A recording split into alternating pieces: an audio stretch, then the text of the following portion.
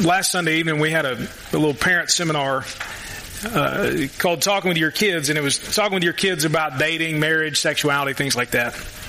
And we met in here and we had a little discussion group, and it was interesting because we talked about, we had people share their story, their dating story and so on. I kind of talked in groups about that, and it really made me think. I mean, if you are a married person today, then if you're not, then you've paid attention to this before.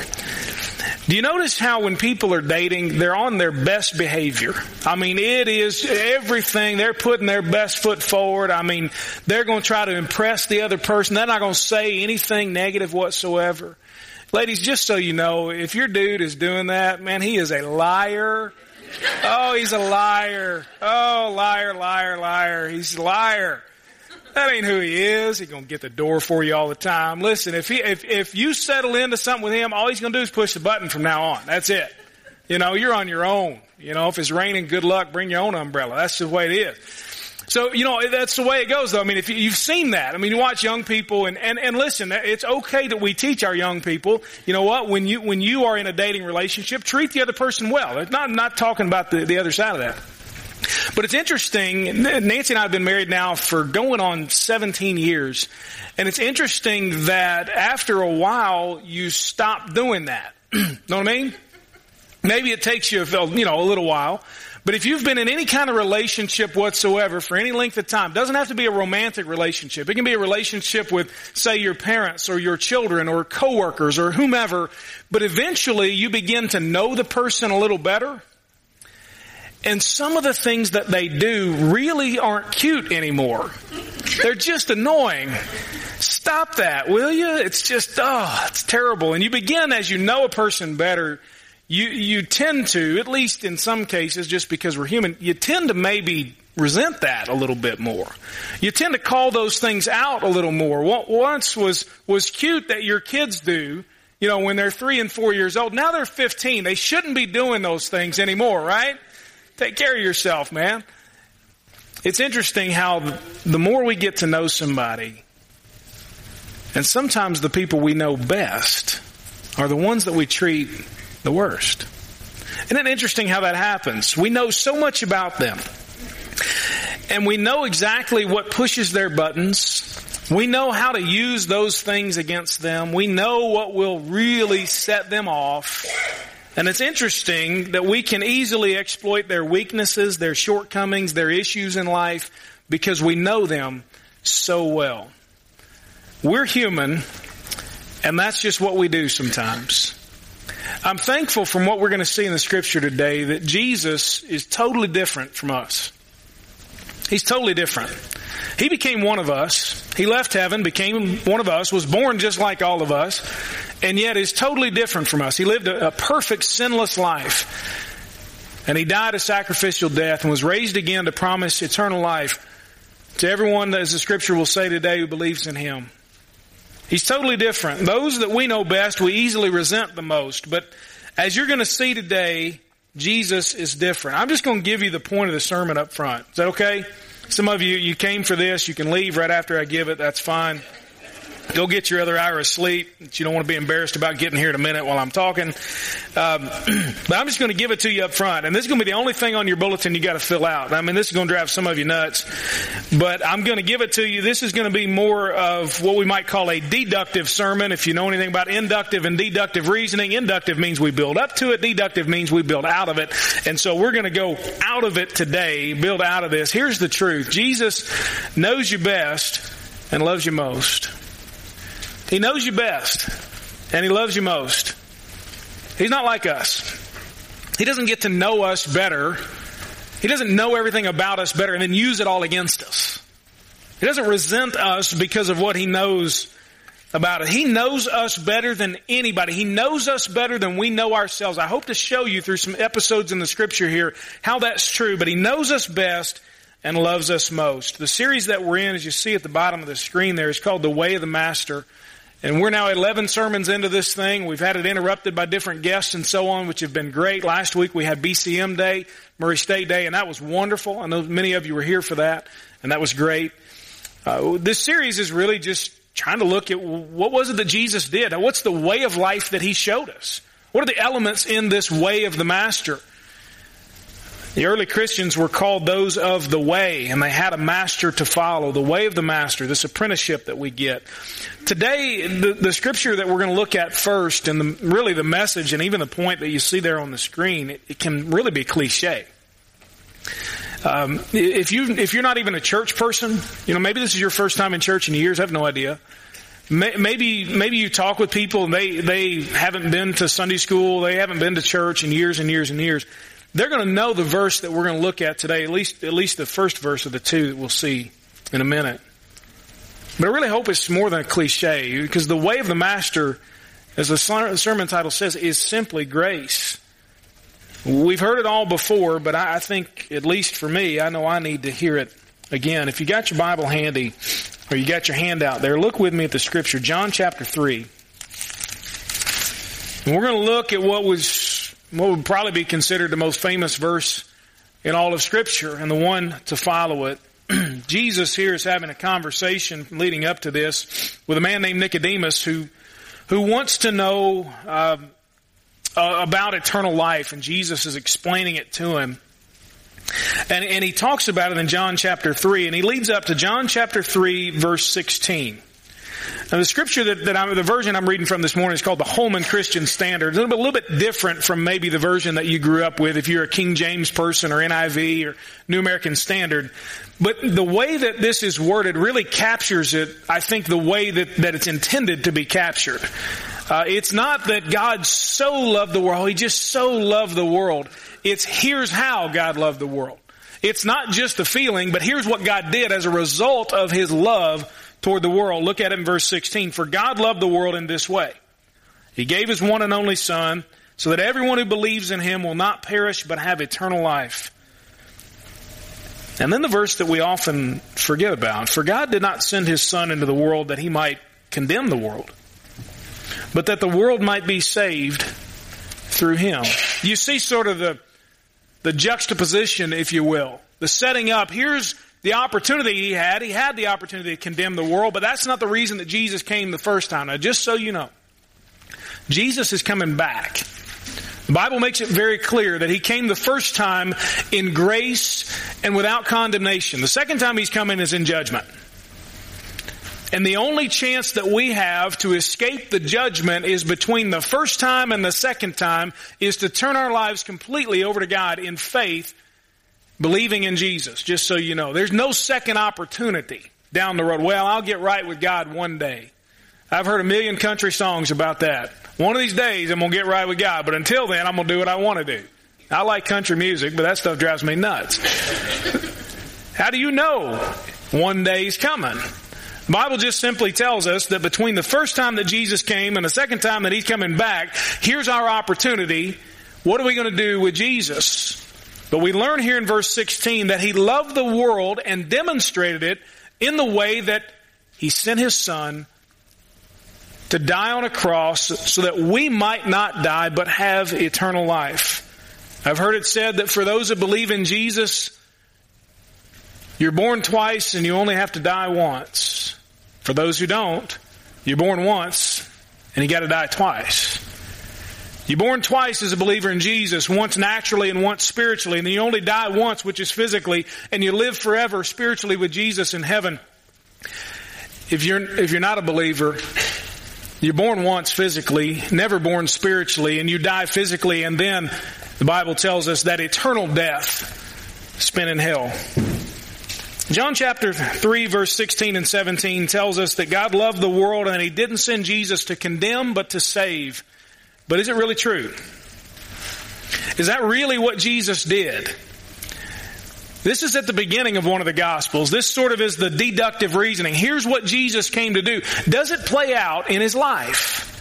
Is this how Jesus really lived? We know He died. Okay, I get that. He died for the sins of the world, and that all who will believe in Him will not perish but have eternal life. But did He really live in such a way that He did not bring condemnation on people? And that's what I hope to show you this morning. I want to look we'll just look very quickly at 5 different examples of how Jesus lived in such a way that demonstrates that he did not come to condemn, but to save. He came in grace, not in condemnation. If you want to write these down, I've left you a little bit of space there in your handout. You can write down where we're going, and you'll see there that I want you this week just to remind yourself of this truth and then to replicate it for those around you. In each scene, just so you know, the haunting question for each person in every scene that we'll look at is does Jesus know? Does he know? I mean, does he really, really know? Look with me in John chapter 4. If you got your Bible handy, go ahead and turn, or you got a smartphone or whatever, you got the Bible app, get there. John chapter 4. Look at first verse 6. Jesus here is traveling, and he comes to a place, and it says this: Jacob's well was there, and Jesus, worn out from his journey, sat down at the well. It was about 6 p.m. A woman of Samaria came to draw water. "Give me a drink," Jesus said to her, for his disciples had gone into town to buy food. "How is it that you, a Jew, ask for a drink from me, a Samaritan woman?" They didn't like each other. It was a racial and religious issue. For Jews do not associate with Samaritans. Jesus answered, "If you knew the gift of God and who is saying to you, 'Give me a drink,' you would ask him and he would give you living water." "Sir," the woman said, "you don't even have a bucket and the well is deep. So where do you get this living water?" She didn't quite get it. "You aren't greater than our father Jacob, are you? He gave us the well and drank from it himself, and as did his sons and livestock." Jesus said, "Everyone who drinks from this water will get thirsty again. But whoever drinks from the water that I will give him will never get thirsty again, ever. In fact, the water I will give him will become a well of water springing up within him for eternal life." "Sir," the woman said to him, "give me this water so that I won't get thirsty and come to draw water." She still doesn't quite get it. She thinks it's physical water. "Go call your husband," he told her, "and come back here." And in verse 17, "I don't have a husband," she answered. "You've correctly said, 'I don't have a husband,'" Jesus said, "for you've had 5 husbands, and the man you now have is not your husband. What you've said is true." I mean, put yourself in her shoes for just a second. This little episode, she's walking to the well to get some water. It's later in the evening, 6 p.m. or so. And she walks up upon a guy who starts to talk to her in sort of code language about some living water. And she begins to perceive there's something a little different about him. And then he says to her, "Yeah, I know who you are. I know what you're about." I mean, what panic must have come over her? Who is this guy? I mean, does he really know why I'm here alone? You realize that someone like her, unfortunately, would have been shunned in her community. She had 5 different husbands. Maybe they all died. I don't know. Or maybe she was the problem and they all left her. Maybe she feels like I'm useless and worthless. I mean, it's just one man after another after another. Does this guy really know what people say about me? Does he know the stupid choices I've made? Does he know, as she said, "I'm a Samaritan, you're a Jew. What are you even talking with me for?" And Jesus knew her checkered past. Jesus knew her current sin of sleeping with a man that wasn't her husband. He knew all of that. He knew that she was ashamed, that she's isolated, that she's wanting to avoid everybody else. She came alone, which was unusual. Most of the time the women would come together and they'd sit and talk. She came alone. Jesus knew her. Later on, she would go on to tell her friends, "This man, you've got to come and see him. He told me everything about myself." Guess what? He knew her best. And he knew of that deeper thirst that she had tried to quench it with love from men, and it would never go away. Jesus knew her best. Then look over in Luke chapter 7. Flip to the left just a little bit. Matthew, Mark, Luke, right before John. Luke chapter 7, look at verse 36. Jesus knows us best. He proved it there with the woman that he met there at that well, and then again here in Luke chapter 7. Then one of the Pharisees invited him to eat with him. He entered the Pharisee's house and reclined at the table. And a woman in the town who was a sinner found out that Jesus was reclining at the table in the Pharisee's house. She brought an alabaster jar of fragrant oil and stood before him at his feet weeping, and began to wash his feet with her tears. She wiped his feet with a hair of her head, kissing them and anointing them with the fragrant oil. When the Pharisee who had invited him saw this, he said to himself, this man, if he were a prophet, would know who and what kind of woman this is who is touching him. She's a sinner. This woman who was a sinner, it's a nice way of saying she was a prostitute. It's a nice way of saying she sold her body. Verse 39, the guy says, you know what, if this guy truly were a prophet and could understand things, he'd know who this woman is and what she is, and he'd have nothing to do with her. This lady gets word that Jesus is in town. Jesus is at this particular house. And she goes and she begins to worship at his feet and to perform the foot washing that would have been the slave to the master kind of thing. Maybe she's thinking to herself, if he knows who I am, he doesn't seem to care.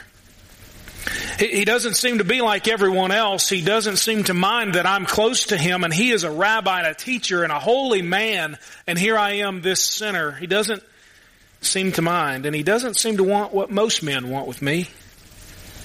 The thing is, of course, he did know, even before she walked in, who she was, knew full well who she was and how she made her money. He knew her reputation. He knew that she was a lost sinner, and that's exactly why he did what he did, to allow her to come close to him. And later on, he would say to her, your sins are forgiven. Your faith has saved you. Go in peace. He knew her best, and yet he loved her most. Then flip back over to the book of John. Was Jesus true when he said that the Son of Man did not come into the world to condemn the world, but that through him the world might be saved? Would he condemn people or would he not? John chapter 9. Verse 1. As Jesus, as he was passing by, he saw a man blind from birth. His disciples questioned him, Rabbi, who sinned, this man or his parents, that he was born blind? Neither this man nor his parents sinned, Jesus answered. This came about so that God's works might be displayed through him. Here's a guy sitting begging. He was born blind, so somebody must have done something wrong. You ever bought into that, the idea of karma? Well, I tell you what, don't do this or you're going to get it. Well, something went wrong. You've got some kind of disease, so you know what? God's punishing you. You've done something. You need to get right with God or it's going to continue. I love the fact that the idea of karma and retribution theology doesn't fit in any way with Jesus. It doesn't fit. I've mentioned this to you before, but I'll say it again. If you're buying into the idea of karma, well, I tell you what, you're going to get it. Your good deeds eventually will get you good things. Your bad deeds will get you bad things. Then you misunderstand the gospel of Jesus Christ. You misunderstand it. Because the grace of Jesus and the mercy of Jesus tells us that in grace, he gives us what we don't deserve. And in his mercy, he doesn't give us what we do deserve. Now, I praise God that karma is not something that's coming back on me, because listen, I don't deserve anything but rotten, awful, nasty stuff coming back to me. I just don't. I mean, you're going to take my good stuff and, outweigh me. Well, you're the pastor, for crying out loud. Well, that's the truth. I still sin. Sorry to burst your bubble there. I know for some of you are like, yeah, I know. Stop, okay? But Jesus here has the chance to confirm the idea of karma. Who sinned? Who's the problem here? Why is this guy blind? He must have done something wrong. Was it him or was it his parents? Well, it couldn't have been him because he was born that way. He was born blind, so he couldn't have sinned in the womb to give him any kind of retribution, so it must be his parents. And Jesus said it wasn't either one of them. You're missing the point. I wonder what this guy sat there and thought. Does Jesus, does he know I haven't done anything to deserve this? Does he know that just circumstances in my life have been unfair? Does he know that I hate sitting and begging every single day? Does he know what it feels like to be an outcast in his society? Does he know that I've got to beg every single day? Does he know that other people have walked by and claimed they can heal me and I've jumped through all their hoops too? Does he know? Jesus knew more about this man than that man knew himself. I wonder if the man thought, well, I guess I've done something wrong and God's getting me. And Jesus said, no, that's not the case. Jesus knew him best. And look back at John chapter 8. A story that didn't originally appear in the manuscripts of the Bible, but was a story that was handed down and later a scribe put it in. And we can't be totally sure that this was part of the original Gospel of John. In fact, most scholars would say that it wasn't, but it seems to fit very well with who Jesus was and what he was about. It doesn't take away from the picture that we have of Jesus. And so here's a little example. John chapter 8 verse 2, at dawn he went to the temple complex again, and all the people were coming to him. He sat down and began to teach them. Then the scribes and the Pharisees brought a woman caught in adultery in the very act, making her stand in the center. Teacher, they said to him, this woman was caught in the act of committing adultery. And the law of Moses commanded us to stone such women. What do you say? They asked this to trap him in order that they might have evidence to accuse him.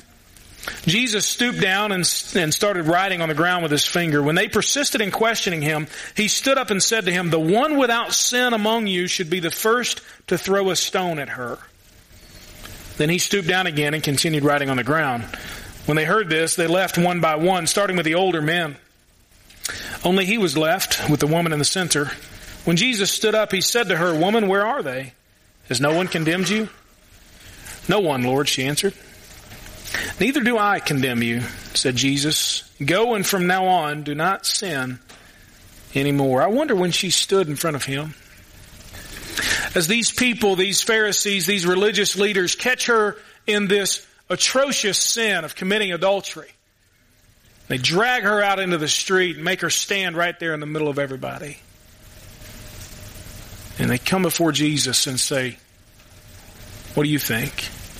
I wonder when she stood there, did she wonder, does he know? Does he know this isn't the first time? Does he know that I can't break free of this? Does he know that I hate myself for what I do? Does he know that I feel so worthless? Does he know that these Pharisees are right, that I truly deserve the condemnation, the punishment they're talking about? And he knew. He knew she was guilty. He knew what she deserved according to what they said was the law.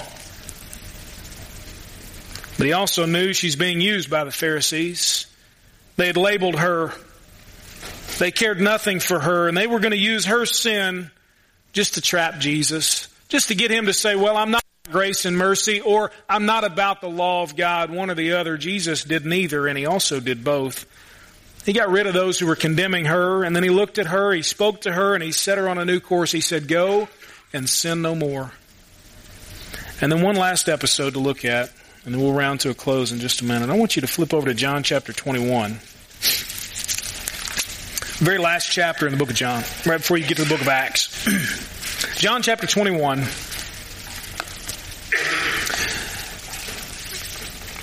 There's a conversation that Jesus has over breakfast with one of his disciples named Simon Peter. It's interesting because Jesus had nicknamed him Peter. His name is actually Simon, but the Greek word for Peter means rock, a solid foundation, something that's not going to change. And this episode takes place after Jesus was crucified and then was raised again, which came after Peter's denial of Jesus. Peter claimed that he didn't even know who Jesus was. And in fact, he started yelling and cussing and screaming at everybody and calling down curses on himself and Jesus and everybody, saying, I don't even know this guy. I don't even know who you're talking about. And then here they are sitting again after all that's taken place.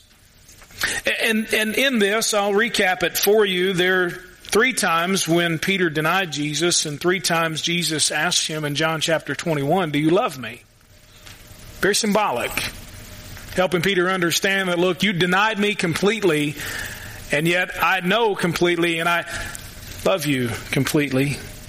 Do you love me? He says, do you love me? Do you love me? And Peter 3 times says yes. And so Jesus then, who's not finished with Peter, says, then go and do these things that I want for you to do as leader of my church. Shepherd, feed my sheep, he says. And Peter didn't have to ask, does Jesus know? Of course he knew. He was standing right there when Peter committed that sin of denial. They made eye contact, the Scripture tells us, and then Peter went out and he wept bitterly, the Scripture says. Peter was scared to death to share the same fate as Jesus, and so in a moment of pressure, he claimed he didn't know him. He backed down. There was a fire that night that was going on, a little charcoal fire. The night that Peter denied him, and guess what was burning the morning that Jesus met with him on the beach? A little charcoal fire. Peter had denied him at night. Jesus restores him at daybreak. Jesus knew everything about Peter and turned his night into day. What Jesus knew about them, he knows about us. Each of these people, each of these five in these different scenarios that we've looked at quickly, Jesus knew about them and he knows about us. He knows you best. You can try to hide. You can try to pretend. You can come to church and put on your churchy face and your smile and all that stuff like we all do every single week. But you can't escape the fact that Jesus knows you best. He created you. Knows everything about you. He knew what they had done and he knows what you've done. He knew what had happened to them and he knows what's happened to you. He knew why they had done what they had done, and he knows why you have done what you have done. He knew why what happened to them, and he knows the same about you and me. He knew how they felt about it, and he knows how you feel about what you've done or what's happened. He knew how they'd been treated because of it all, and he knows the same about you. He knew how they had tried to hide it, how they were ashamed. He knew all of that, and he knows the same about us. He knows us best. He knows your shame and your regret and your confusion over life's circumstances. He knows your lostness today. If you don't know him, he knows. He knows your disillusionment with life, your anger, your guilt, your doubt, your hopelessness. He knows it all. You can hide it from everybody else and even try to deny it for yourself and try to lie to yourself, but Jesus knows you best, and he knew them best, and the great truth, though, is that he loved them most, and the truth for us again today is that Jesus knows you best and loves you most. He didn't condemn that woman at the well who had 5 husbands and still no real life. Jesus loved her, spoke with her, and told her all about himself. The woman who washed his feet, that sinner, that prostitute, she finally found someone who loved her just for her. Just because she existed, not because she gave her body to him. The man born blind, who was forced to sit and beg, had no one really to take care of him, who was a problem for his family, an outcast in that society that people would rather just avoid and not have to be around. Jesus, however, loved him and defended him. And he touched him, and he spoke with him, and he healed him, and he loved him more than all the religious people who just wanted to find some way to blame this guy. The woman caught in adultery, who deserved the punishment that she was about to get, who was disposable, condemned, and ashamed. Jesus knew all she had done, and what does he say? Whoever is without sin, you cast the first stone. And he says, neither do I condemn you. Go and sin no more. And then Peter at the campfire, he knew everything that Peter had done. He knew he was a coward. He knew in the moment when he said, I'll die for you, Jesus, that he just said, I don't even know who he is. Do you love me? Jesus asked him, yeah, I do. But Peter's thinking, man, but I'm a failure. I'm useless. Jesus said, feed my sheep. You know, if there ever was a time for Jesus to start over with some new guys, some new disciples, it was after Peter had denied him, Judas had betrayed him, and everybody else sort of tried to avoid getting caught. If I'm Jesus, probably at that point I'm like, you know what? I think I'm going to start over with some new dudes. Give me some new guys. You know what he does? He goes to the guy who called down curses and said, I don't know him. And he says, look, I've got some jobs for you. I'm not done with you. John chapter 3, verses 16 and 17. God loved the world in this way, that he sent his one and only Son, that whoever believes in him will not perish, but will have eternal or everlasting life. For Jesus didn't come into the world to condemn the world, but so that through him the world might be saved. The truth is that all of us stand right now, in and of ourselves, apart from Jesus Christ, condemned by God because of our sin and our sinful nature. We all stand on level ground. I'm 2 steps up on the stage, but I'm on level ground with you at the cross. Jesus, in every scenario that we saw, Jesus was the only one qualified to condemn because He's perfect. You realize that? The only one. There's nobody else in this world qualified to condemn you for your sin but Jesus and Him alone, because He's the only one that never sinned.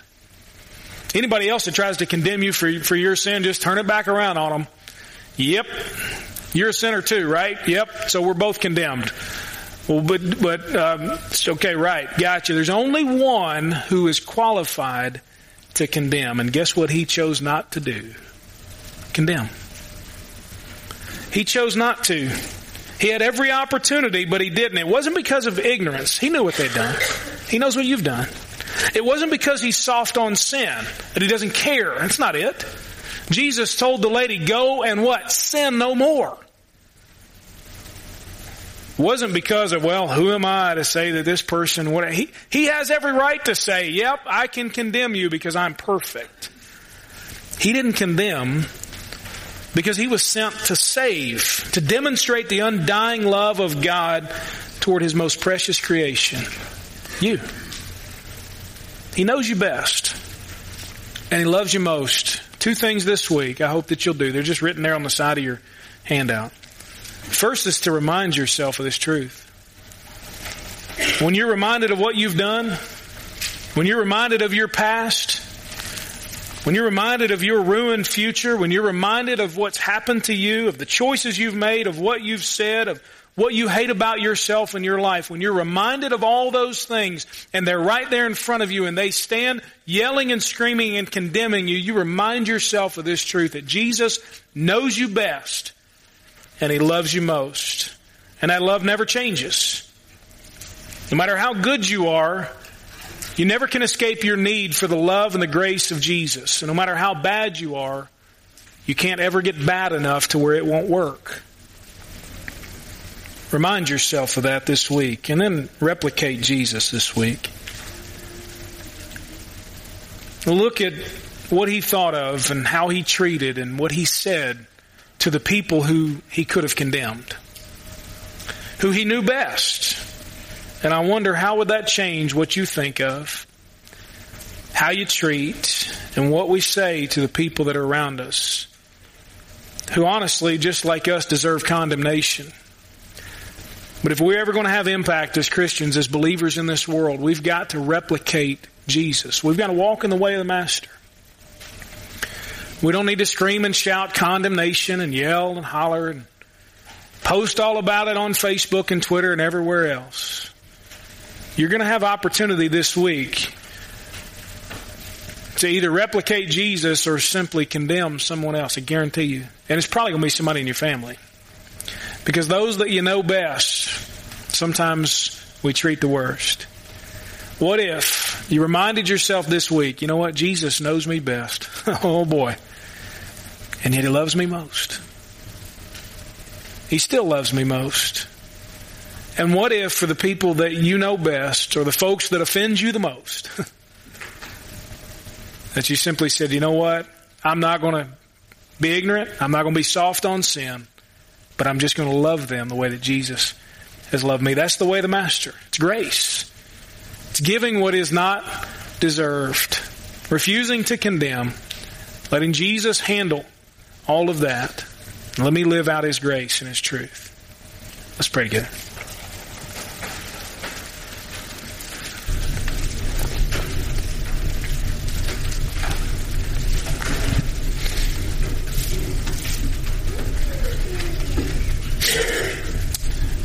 As you're there, just kind of